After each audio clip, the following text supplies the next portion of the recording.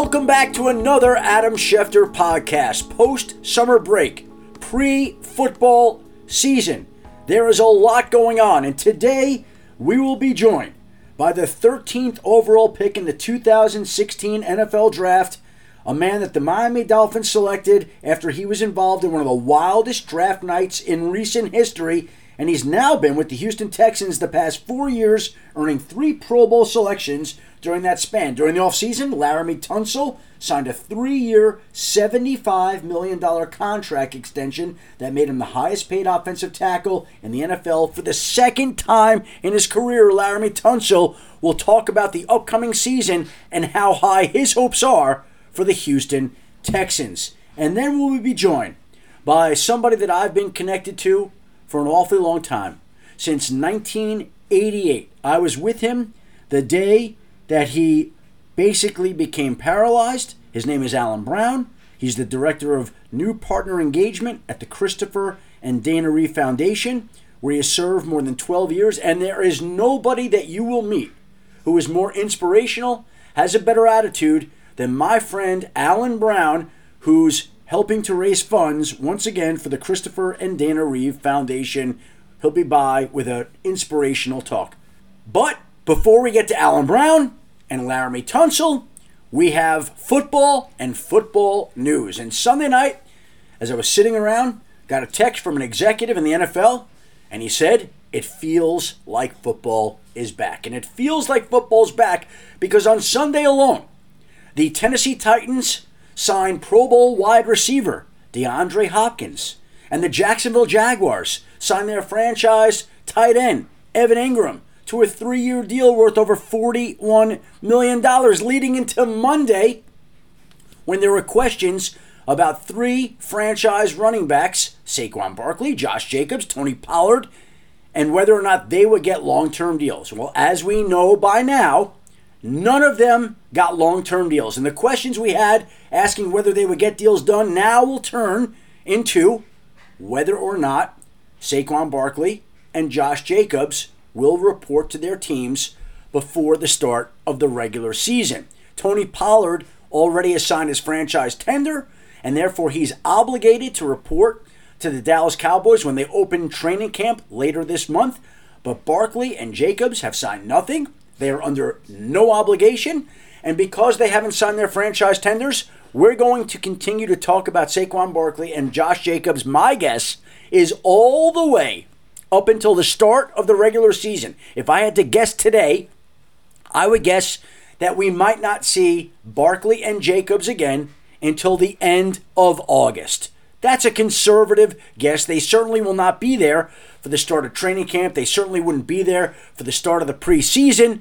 And I don't think we'll see either running back until shortly before the regular season, if then. Now, if they don't show up in time for a game, they risk losing one game check, which amounts to about $550,000 per week. My guess is they're not going to want to miss that they'll be there in time for the start of the season, but that will be without having gone through training camp. On the one hand, that's good. No extra touches, no extra abuse. They come in fresh. But on the other hand, there's a lot of conditioning to make up, a lot of work that they'll have to do to get in shape. They'll have to get used to working with their teammates. Josh Jacobs has a new quarterback in Las Vegas and Jimmy Garoppolo, and lots of questions that they will have to answer. And so, again, the questions shift from whether or not they get long-term deals to when they will next show up with their respective teams. And I think it will not be until the end of the summer at the earliest. All right, one team that doesn't have any franchise questions or any issues like that right now, they've been through enough in the recent past, is the Houston Texans. They have their starting offensive tackle, Laremy Tunsil, under contract to a new 3-year, $75 million contract. And when we think about it, who's had a more interesting career than Laremy Tunsil? We all remember that draft night situation where the social media images of him surfaced while he had some type of gas mask on, smoking, and it turned into him sliding in the draft, but then winding up in Miami, now in Houston, and he's really established himself as a leader of that organization, as one of the best players in all of football, the Texans' Pro Bowl offensive tackle, Laremy Tunsil. Hey, Larimer, you wiping the sweat there. Are you in Houston? Is it that hot? No, I'm actually in Alabama, and it's just like Houston, bro. It's just like Houston. That bad, right? It's that bad, trust. You know what? I'm in New York right now, and it's bad here on the East Coast. It's hot in New York? Oh, my God. It's very hot, very humid. And you know what? I'll tell you what's always amazed me. It's always amazed me to watch you guys in camp in Houston or Alabama, particularly in certain places, when you're putting on all those pads, and there's not as much hitting these days as there was back when I first started covering the league in 1990. But It amazes me to see what you guys have to put yourself through. Like, at the end of practice, I think I'd want to go to sleep for the next day. Don't wake me. Trust, man. Adam, we go out there and lose probably like 10 pounds in that heat. That heat is real, man. That heat is real. Are you telling me you lose 10 pounds per practice during the summer? I got some teammates on the team right now that lose 10 pounds after every practice. And it's straight water because, we got to hydrate because of the sun. You get out there in the sun, you're going to lose 5 to 10 pounds easily every day, for sure. Do you have to modify your diet during the summer at all to account for all that? You got to eat a lot. Know that. I'll tell you a great story from training camp. When I used to cover the Denver Broncos, and I'd have 3 meals a day with them, and I loved it because we'd eat at University of Northern Colorado. All the meals were prepared, and everything was pretty healthy. So I remember being by the dessert table, and there were these signs that said, Giant Health Cookies. I'm like, what's better than Giant Health Cookies, right? Larry? So I have a Giant Health Cookie, and it's so good I have another one. Like, they're so good. Absolutely. And I went over to Hal Brown, the Director of Dining Services at the University of Northern Colorado, to commend him on the Giant Health Cookies. I said, Hal, these are the finest Giant Health Cookies I've ever tasted. And he said, Health Cookies? They're Heath. Exactly. They're Heath cookies. Somebody put an extra L in the side, and I was eating giant Heath cookies that were delicious, Larry. Absolutely, I know you enjoyed it, man. I know you. So tell me this: you had an unbelievable offseason. You signed a 3-year extension for $75 million. You host your first youth football camp in Houston on July 15th. You set up a dinner in Houston with J.P. Morgan Chase and entrepreneurs. You take mothers shopping, being that you came from a single mom on Mother's Day, a shopping spree at Nordstrom's, a spa day, dinner at Eddie V's with you. I'm sure you traveled. What was the highlight of your summer that now is quickly coming to an end, Laramie? Quickly coming to the end. I'm glad you stated that one. But all of it, man. Signing the contract to be with the team I wanted to be with, the Texans, and, doing this entrepreneurship dinner was a good one. The single moms was a good one. I enjoyed it all, man. I actually traveled to Tokyo and spent about 8 days out there, and that was a blast too, man. So everything I do in the off season, man, I'm going to enjoy it. 8 days in Tokyo, what was that about? 8 days in Tokyo, just went down there just to visit, shop, experience Japan to see how it was, and I had a blast, bro. Had you ever been there before? That was my first time.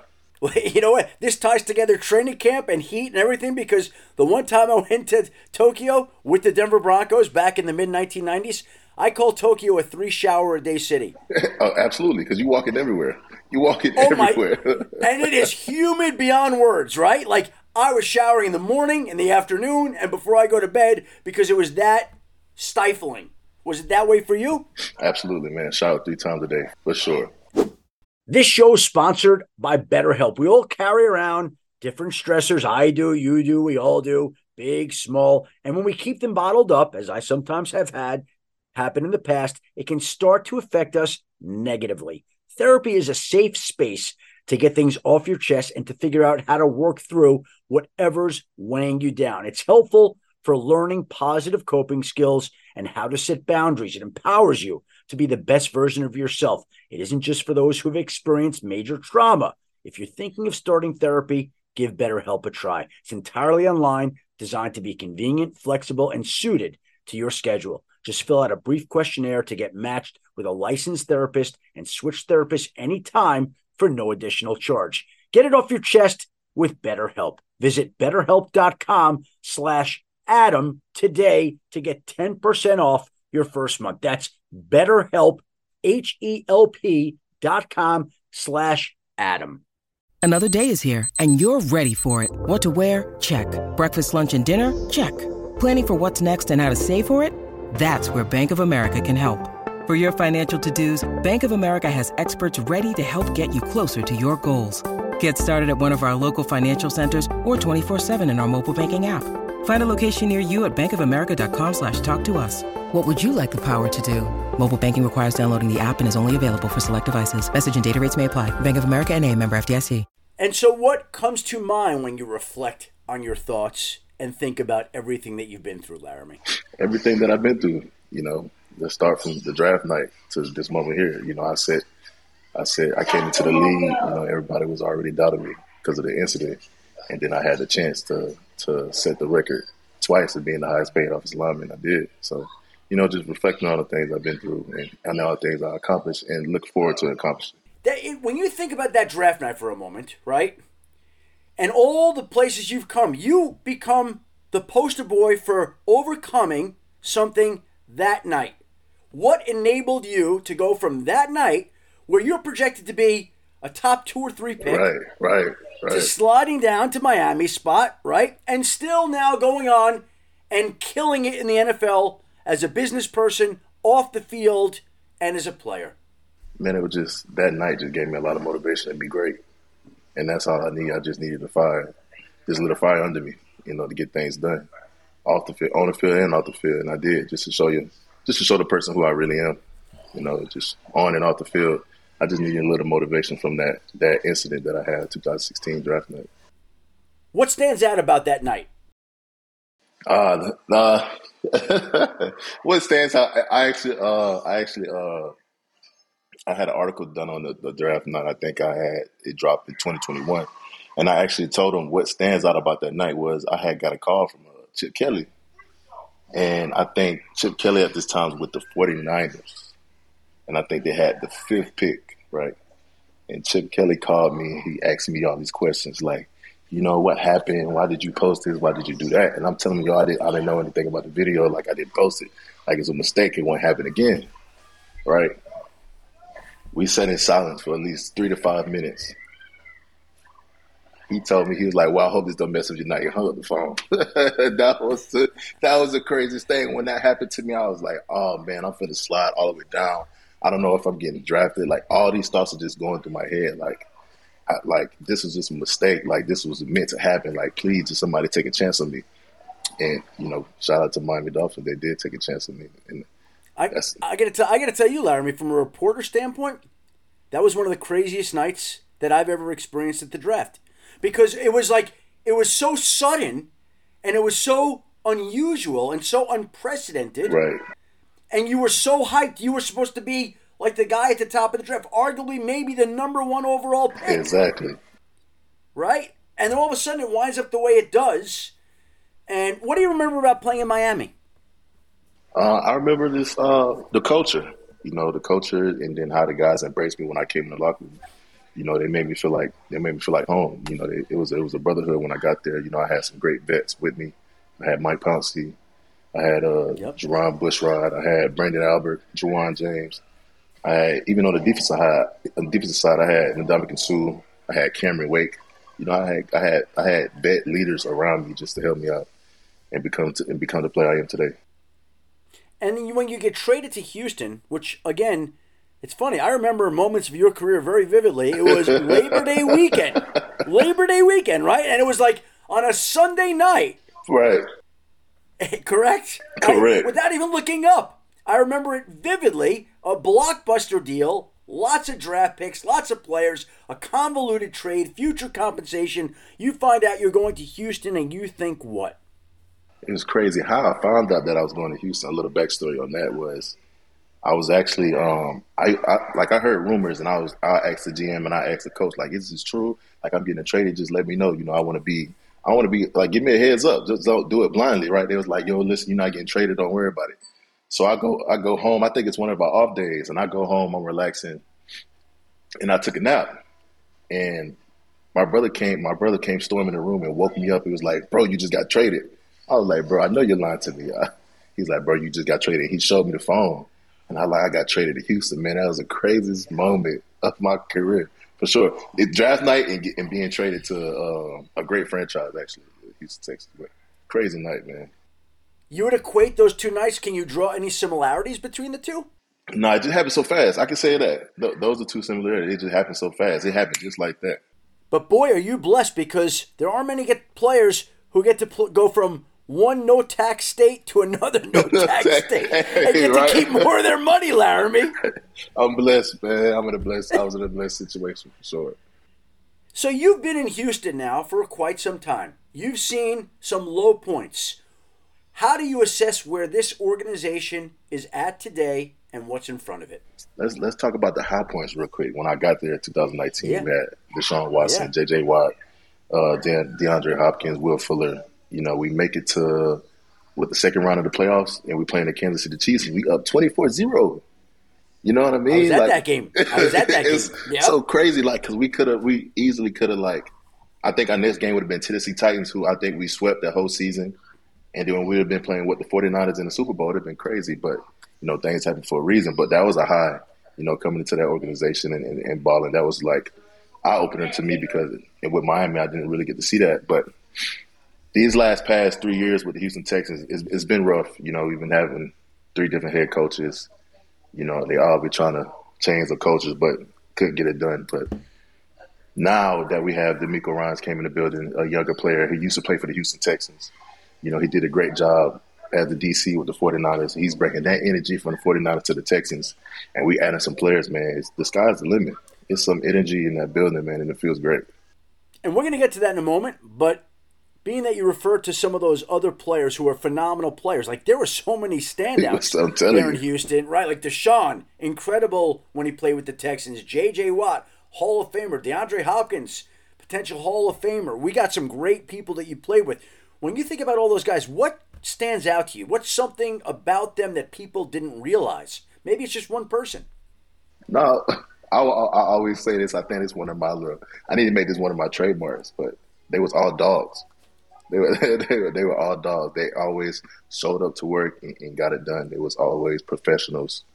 And when it comes to it, being leaders, they was those guys. If I'm looking to figure out something, I'm going to J.J. Watt, ask for answers. If I'm looking to figure out something, I'm going to DeAndre, ask for answers. Because they was all leaders. They was all dogs. They showed up and they worked relentlessly and got it done.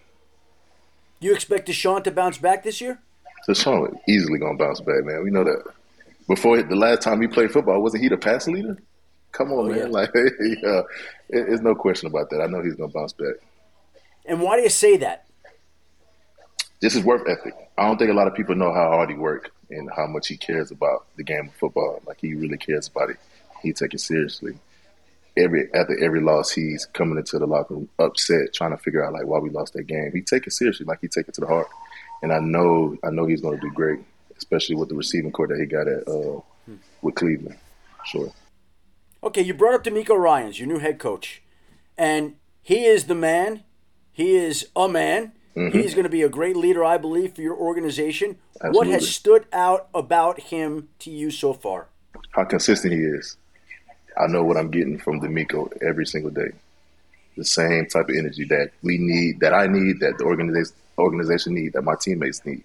He brings that consistent energy that we need. And that's why I appreciate it most about him, because I know what I'm getting from him. He's bringing that energy. He's bringing, and he also listens. He's a player's coach, of course, and he listens to what the players have to say. And that's very important in today's game. And look, the Texans have picked on the bottom for a while now. Has anything stood out to you as you watched the team during minicamp about the talent level on this roster? Don't sleep on us. And why do you say that? Don't sleep on us, man. We got some talent on the team, especially on the defensive side. On the offensive side, we got some talent on the team. And you see it last year. You seen last year games. We fought to the end. It wasn't like we was getting blown out. We fought to the end in every game. So just don't sleep on us. Just don't count us out, man. Just watch the underdog work. But what's interesting about that is people don't necessarily think of the Texans that way anymore from recent seasons. And yet here you are saying, don't sleep on us, right? Who are some guys that you think this year are going to get more attention than they've gotten so far? Guys that are flying under the radar, Laramie, and guys who will make a difference this year. I got one guy. I got 2 guys on the defensive side I can talk about right now. And that's our safety, Jalen Petrie. Baller, bro. Wow. Baller. Solid. He's going to get, to me, in my eyes, he's a top 5 safety already, and this is his second year. And a lot of people, a player a lot of people don't know about is Stingley, man. Stingley's going to come out. Stingley's going to come out and ball now. He was the number 3 pick for a reason now. or the number 2 Yep. pick, one of them. Yeah, Taken ahead of Sauce Gardner. you know, exactly. Trust. Just watch. Just watch So the film, man. he's got it. He's a baller. And anybody on offense stand out to you that is going to make a mark this year that you think is ready to take the next step? A lot of guys, actually, because I'm on that side of the ball. I see it every day. A lot of guys. C.J. Stroud, Tank Dudley, Dalton Schultz, Titus Howard, Kenny Green, Damian Pierce. I got a list. I can go on all day.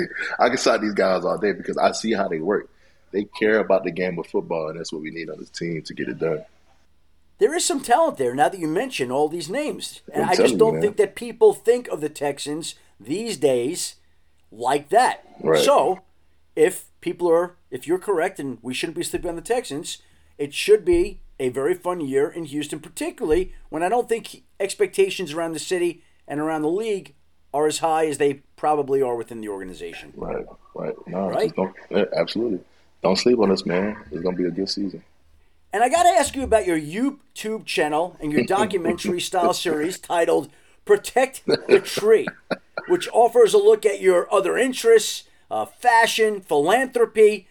What are people going to see and what are they going to learn when they watch Protect the Tree, Laramie? So let me give you a little backstory about Protect the Tree. So Yeah.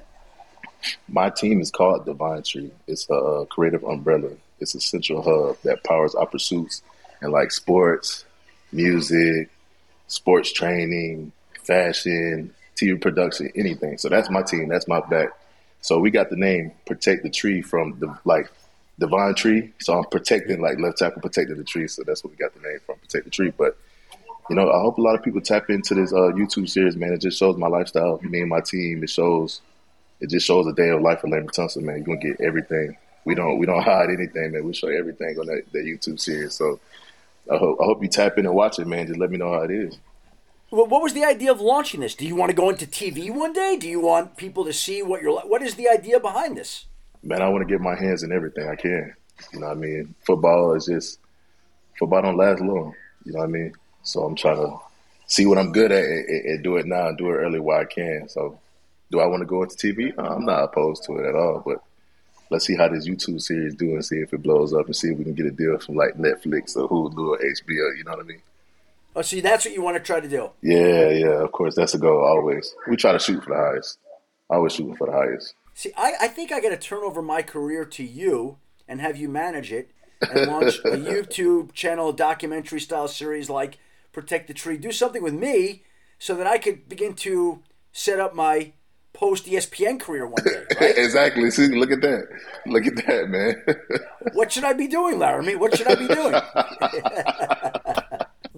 Obviously, with you doing as much as you have from a philanthropic standpoint, from a business standpoint, from a broadcasting standpoint, in addition to you doing your own deal, what do you see as being next for you when your football playing days are done, whenever that is, Laramie? When my football playing days are done, Yeah, what would you like to do? anything with music, man. My passion, what I'm in love with is music. No matter what it is, no matter what genre it is, if it sounds good, I love it. I'm actually looking up to open up a couple of studios here. Open up a couple of studios like in the big cities, probably like 3 or 4. Do a record shop.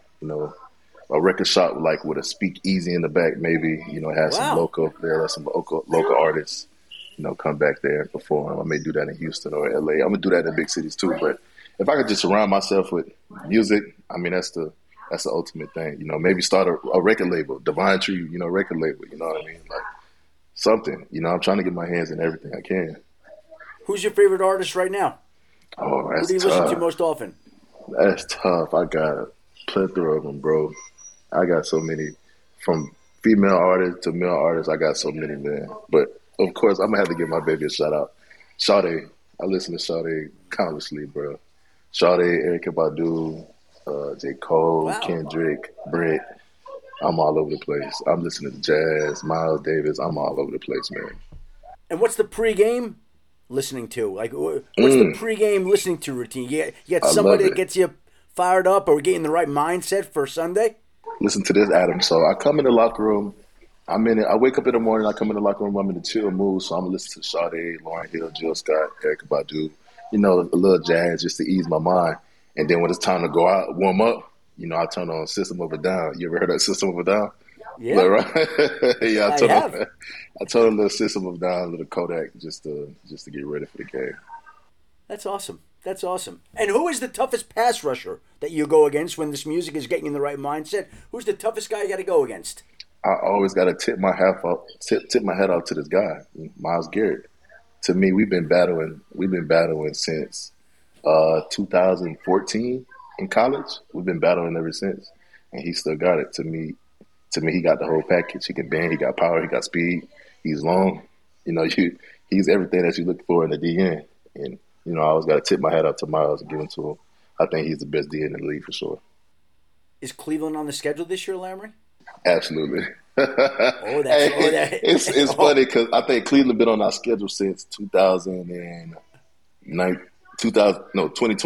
They've been on the schedule since 2020. Every year. See, if you could pump up this meeting with you and Myles for this season, then maybe people wouldn't pay as much attention to another particular storyline. Right. Absolutely. And I think they just signed Za'Darius Smith too, so that's actually going to be a good game. I can't wait for that one. Two extremely good pass rushers. They got all the attributes that a DN need, and I can't wait to play them. Me and Titus going to have a good day against them.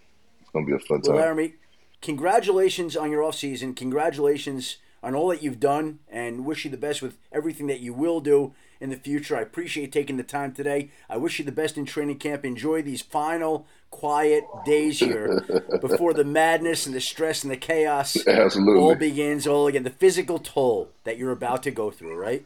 Yeah, I appreciate it, Adam. Thank you for having me on. Laramie, thank you. How about Laremy Tunsil? Pretty impressive guy, right? It's fun to get a chance to speak to somebody who's made so many headlines, had never spoken to before, and came away highly impressed with Laremy Tunsil, and look forward to further conversations with him. When you need mealtime inspiration, it's worth shopping Kroger, where you'll find over 30,000 mouth-watering choices that excite your inner foodie. And no matter what tasty choice you make, you'll enjoy our everyday low prices, plus extra ways to save, like digital coupons worth over $600 each week. You can also save up to $1 off per gallon at the pump with fuel points. More savings and more inspiring flavors make shopping Kroger worth it every time. Kroger, fresh for everyone. Fuel restrictions apply.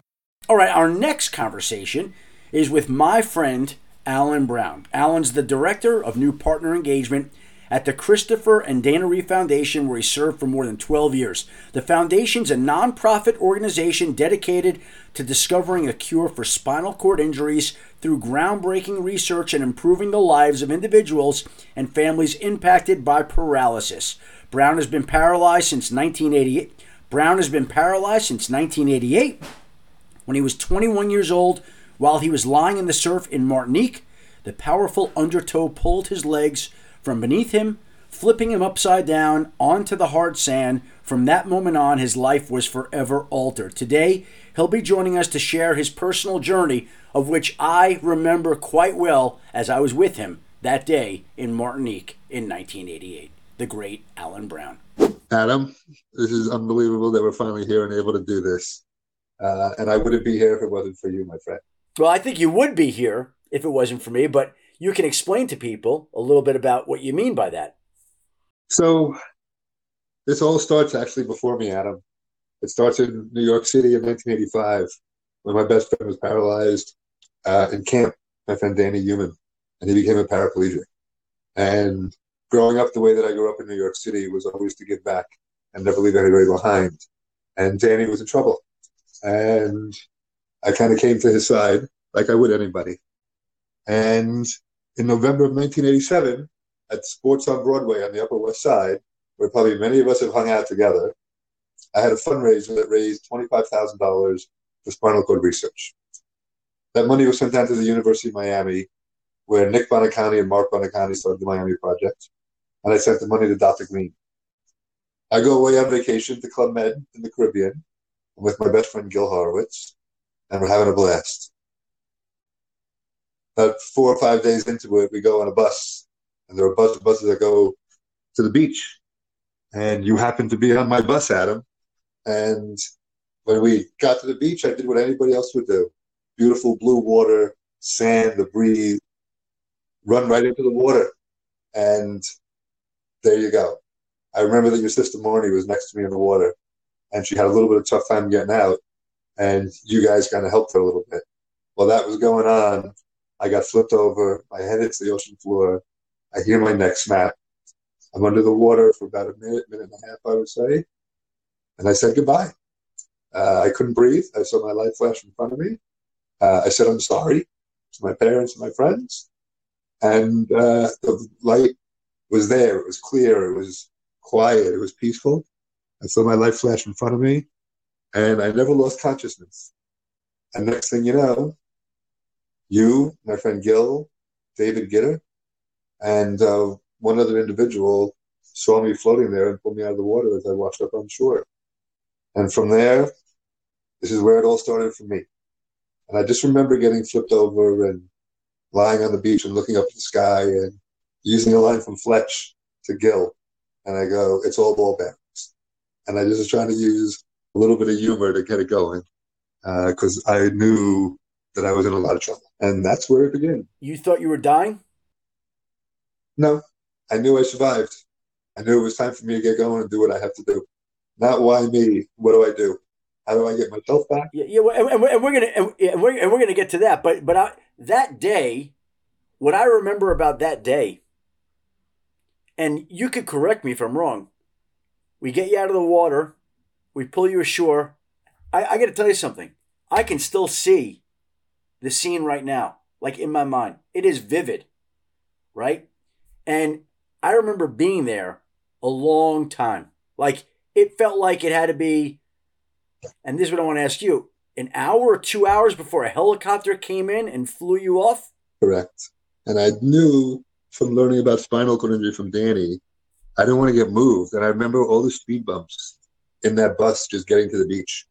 And the last thing I wanted to do would be bounced. And I don't know how long it took. I was in spinal shock, so I kind of really don't remember, like, time-wise, but I never lost consciousness.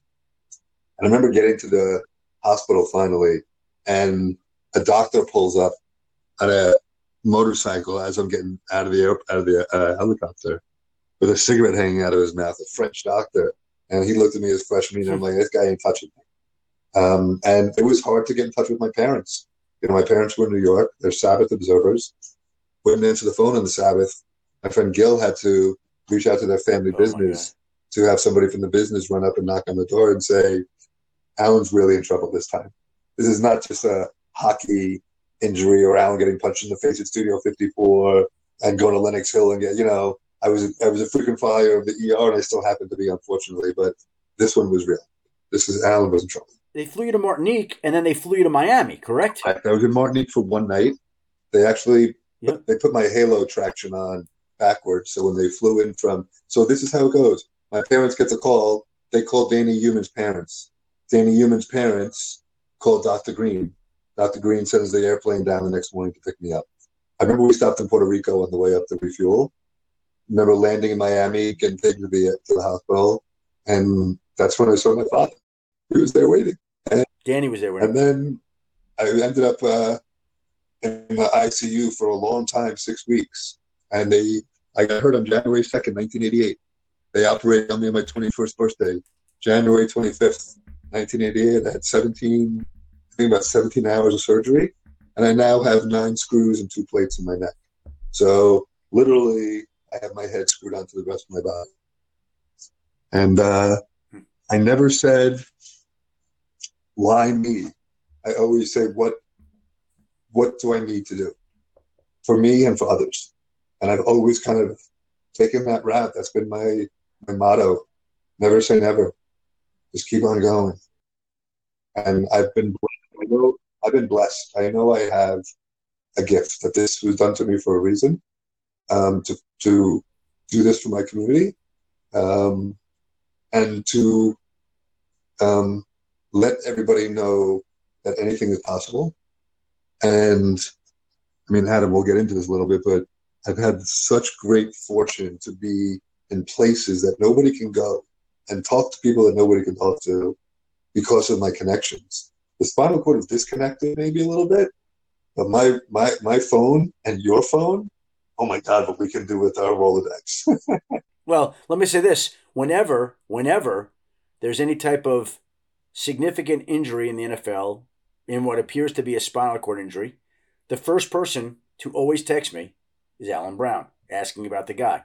The first person who continues to follow up about that injury until he hears that that guy is going to be okay is Alan Brown. And let me just also say that I have never met anybody in my entire life who has had a better attitude and perspective than you.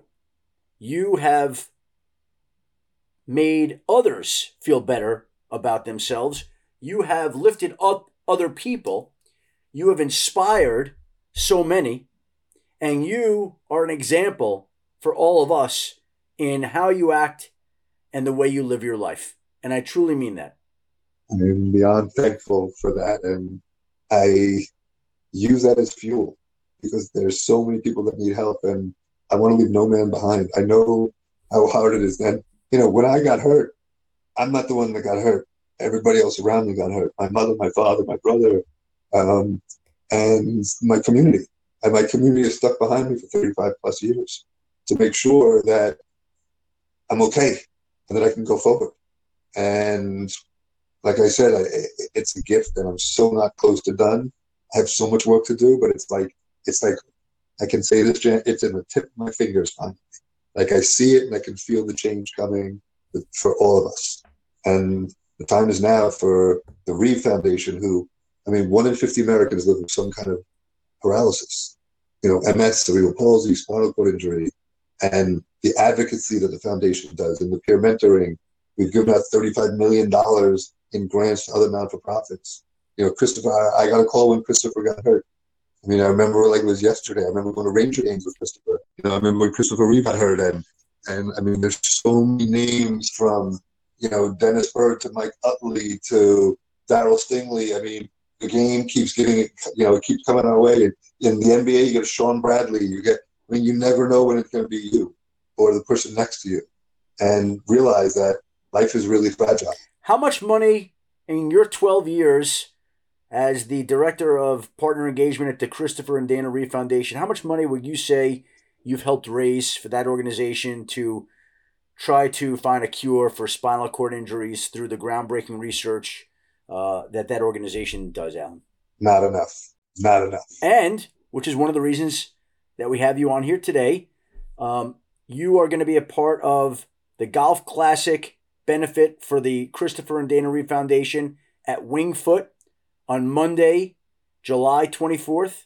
You'll be there. Yes, sir. I will be there. We were there last year to raise money for the foundation. We will be there this year as one of the heads of CAA. The co-head, Michael Levine, is honored because of his connection, obviously, to your friend and all the connections that exist there.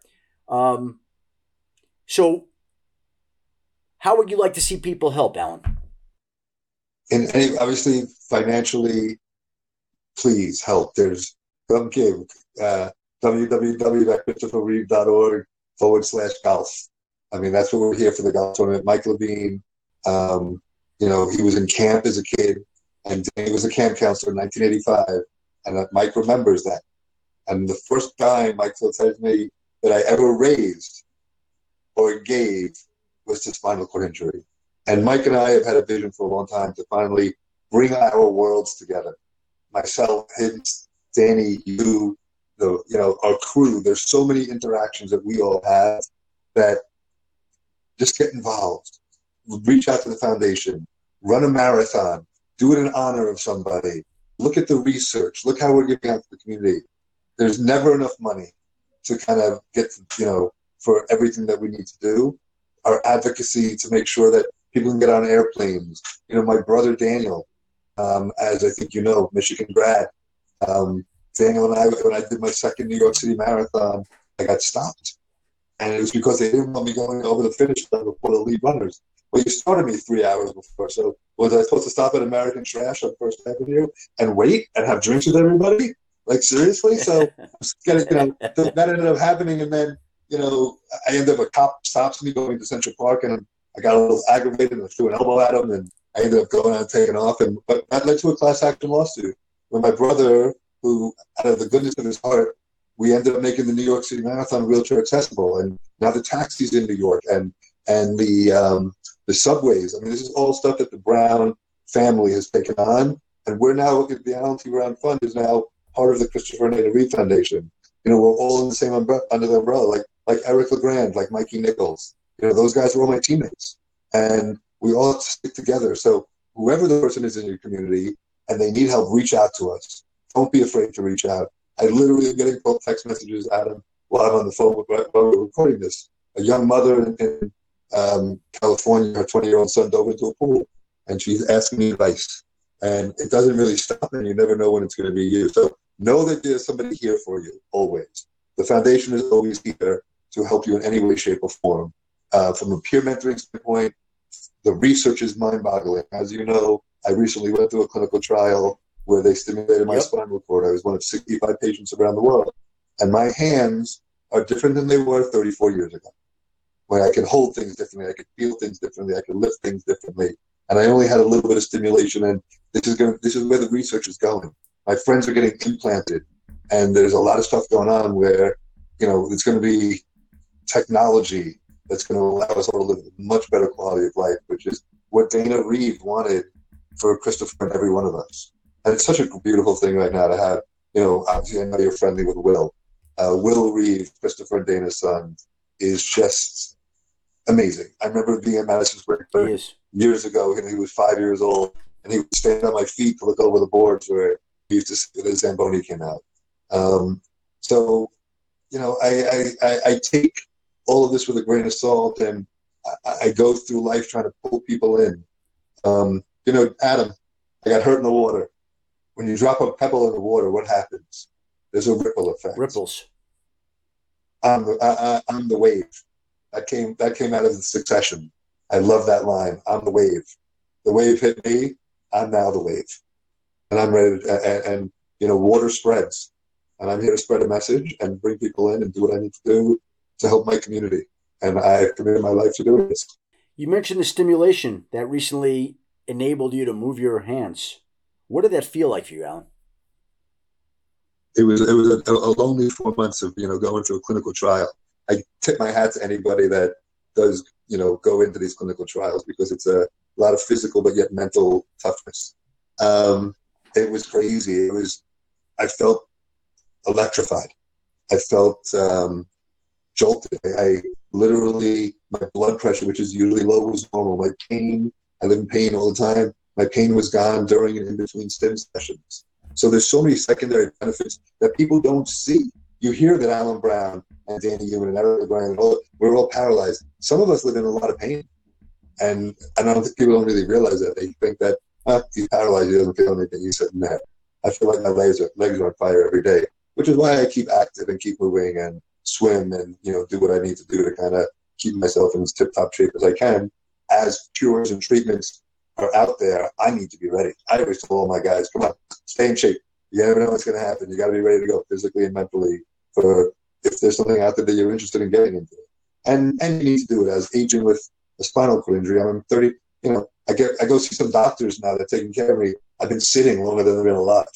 It's like, seriously. So I'm gonna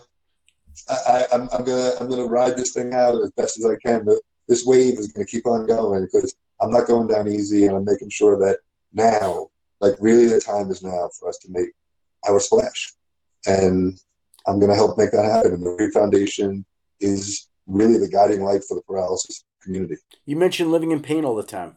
What does that mean? What does that entail? Where's the pain?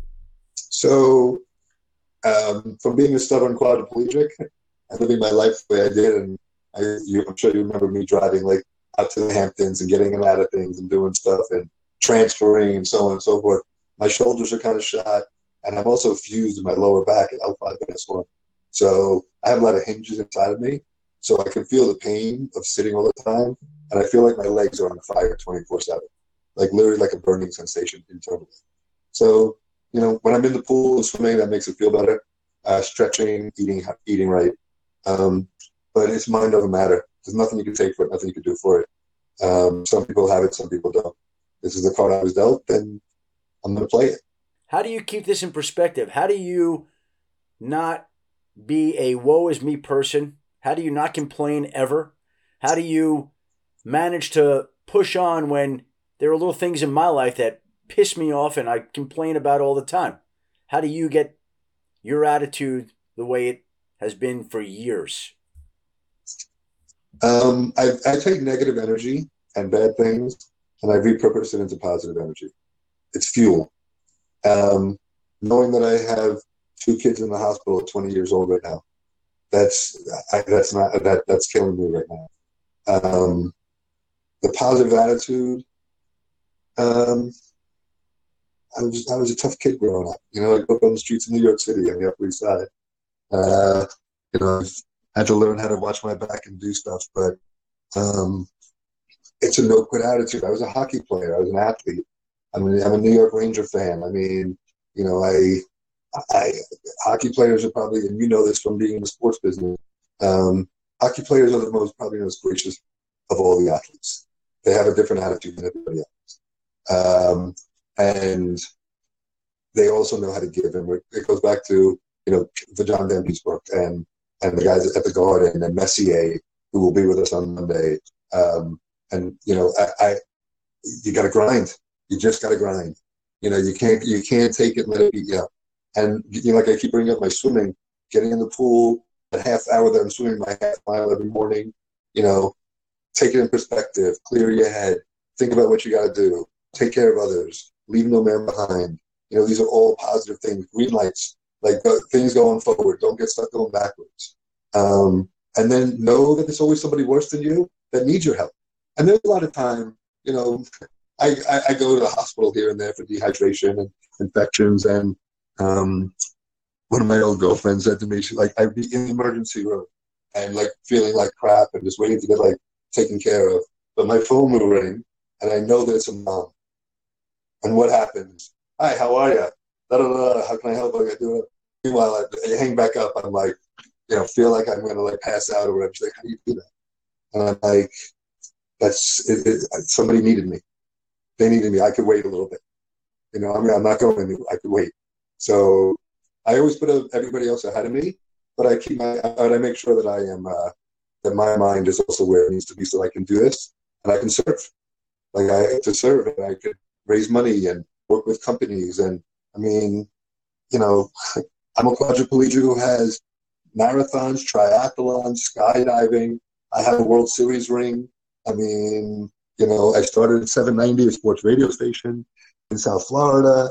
I've worked with, you name it, from Billie Jean King to Tommy Lasorda to Bill Parcells, Buddy Ryan, Marshall, Dan Henry, Chuck Knox. They all lost weight on Slim Fast. It's been a ride, and this ride's not over.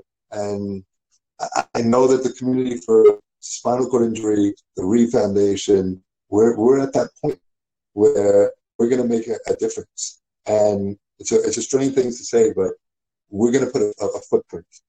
The footprint's going to happen from what Reeve is working on right now. That's going to be the beginning of the path to take these people to a better quality of life. And it's weird to say a footprint, but you got to start with one step. And somehow we're going to be that first step to kick everybody off. So I'm excited. Our team is amazing. Monday is going to be just beyond emotional with, obviously, the Wolpoffs, the Rubens, you just go on and on, between Mike and his whole crew that we have friends with. I remember Mike's first week when he was at Athletes and Artists. I met him and he's like, wait a second, you know Danny Human and is your brother Dan Brown that went to Michigan? Because my best friend was his roommate. And it just all came together, which is why, Mike and I and you and everybody on the 24th, we're going to come together and we're going to figure out as a team and to get more together, more impacted, more into the community, more into the corporations to get the money that we need to move a research initiative forward, to make sure that we're handling people on the other side from the standpoint of advocacy and getting taken care of right after an accident. So I don't know if that answers that question, but this fire just keeps going, my friend. Well, it's amazing to think that we were together in Martinique 35 years ago. 35 years. And the life that you've led in those 35 years is one of honor and respect and great admiration from everybody who's watched you do all the things that you have, and you continue to be an inspiration, and that will continue to pay off on Monday, July 24th, in a fundraiser for your foundation. Again, Alan. Thank you, my friend. So on a last note, when I write the book, you're going to do my foreword, correct? Yeah, well, I'll be happy to do your foreword, but it's gone from where I was going to co-write your book to now I'm just doing the foreword. So I feel like you're icing me out and you're diminishing my role. You have two phones. I can't believe that we're taking this much time right now. You should write the book. I'm trying to respect the Schefter time. I know how that goes. I would love to write. You know what? But we tried to write that book. We tried to write the book together and never really could find a taker. It had to be 17 years ago, I'm guessing. 15. It was 15 right? years ago, and the market wasn't right. That's when Adam Schefter was popping out his books with all your guys from the Broncos. So, but if you have time, let's do it. The world needs to hear that it can be positive, get together, and I'm here to spread a message. This happened to me for a reason, and I know it. And please reach out to the foundation if you need us. Don't hesitate. And I find it kind of crazy when you're on the air and we see somebody go down. That knowing that we're really right there, kind of like with Eric LeGrand when that happened with Bruce Beck and Tim Pernetti. It just happened really quickly that we were able to get in touch with Eric's team that night. And you, by the way, are so beyond gracious when I get a phone call from a JT Brooks' father who broke his neck, or a kid who's a Knicks fan, and I have plenty of videos of Adam Schefter wishing people luck. You've gotten me Elway.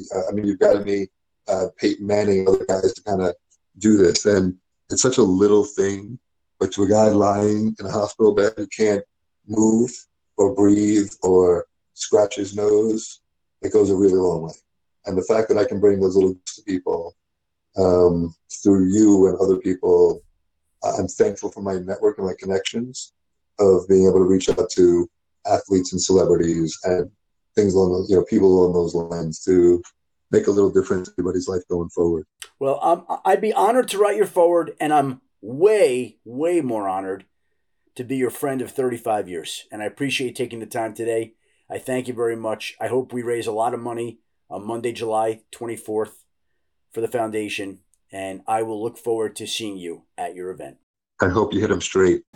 And there is my friend, the great Alan Brown. And one more time, for those who are interested, willing, he has a URL to direct donations to his golf outing coming up on Monday, July 24th. It's at https://give.reeve.org/golf 2023. Or you could just go to christopherreeve.org/golf.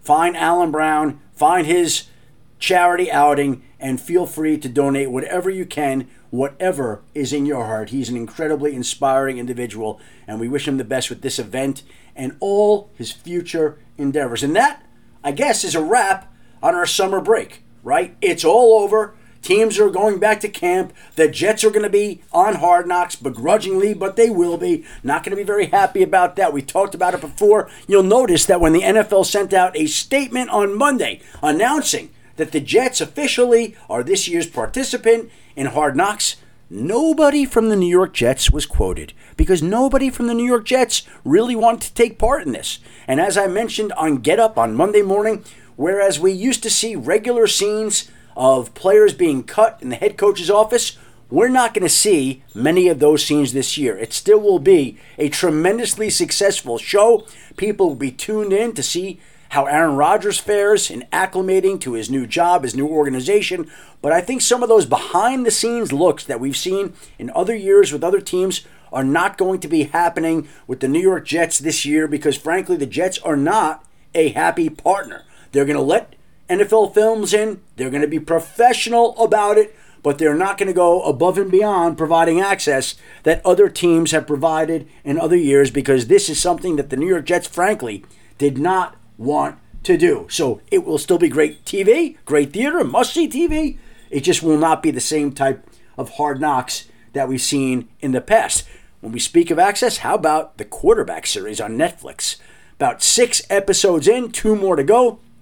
Patrick Mahomes, what a competitor on the field. Wow. Love that guy, the way he trash talks. And Kirk Cousins comes off as eminently likable in this particular series, and people see everything that goes into being a quarterback and all the hard work it takes, and it takes an awful lot. Props to Patrick Mahomes, Kirk Cousins, Marcus Mariota, and all the people at Omaha Productions who put together this great series that is now running on Netflix. Have really enjoyed watching it, made the summer break go a little bit faster, and gave us that taste of football that we all crave. There'll be plenty more coming up.